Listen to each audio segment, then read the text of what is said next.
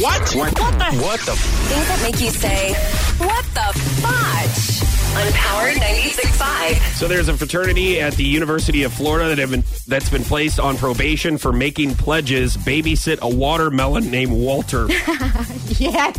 That's what I mean. It's so random, and I love it. Think about having to lug that thing around, though. What a pain. The dean of students is quoted by saying, "You do not deserve to be hazed. We don't tolerate hazing at the University of Florida." So the dean's mad, and they're under probation now.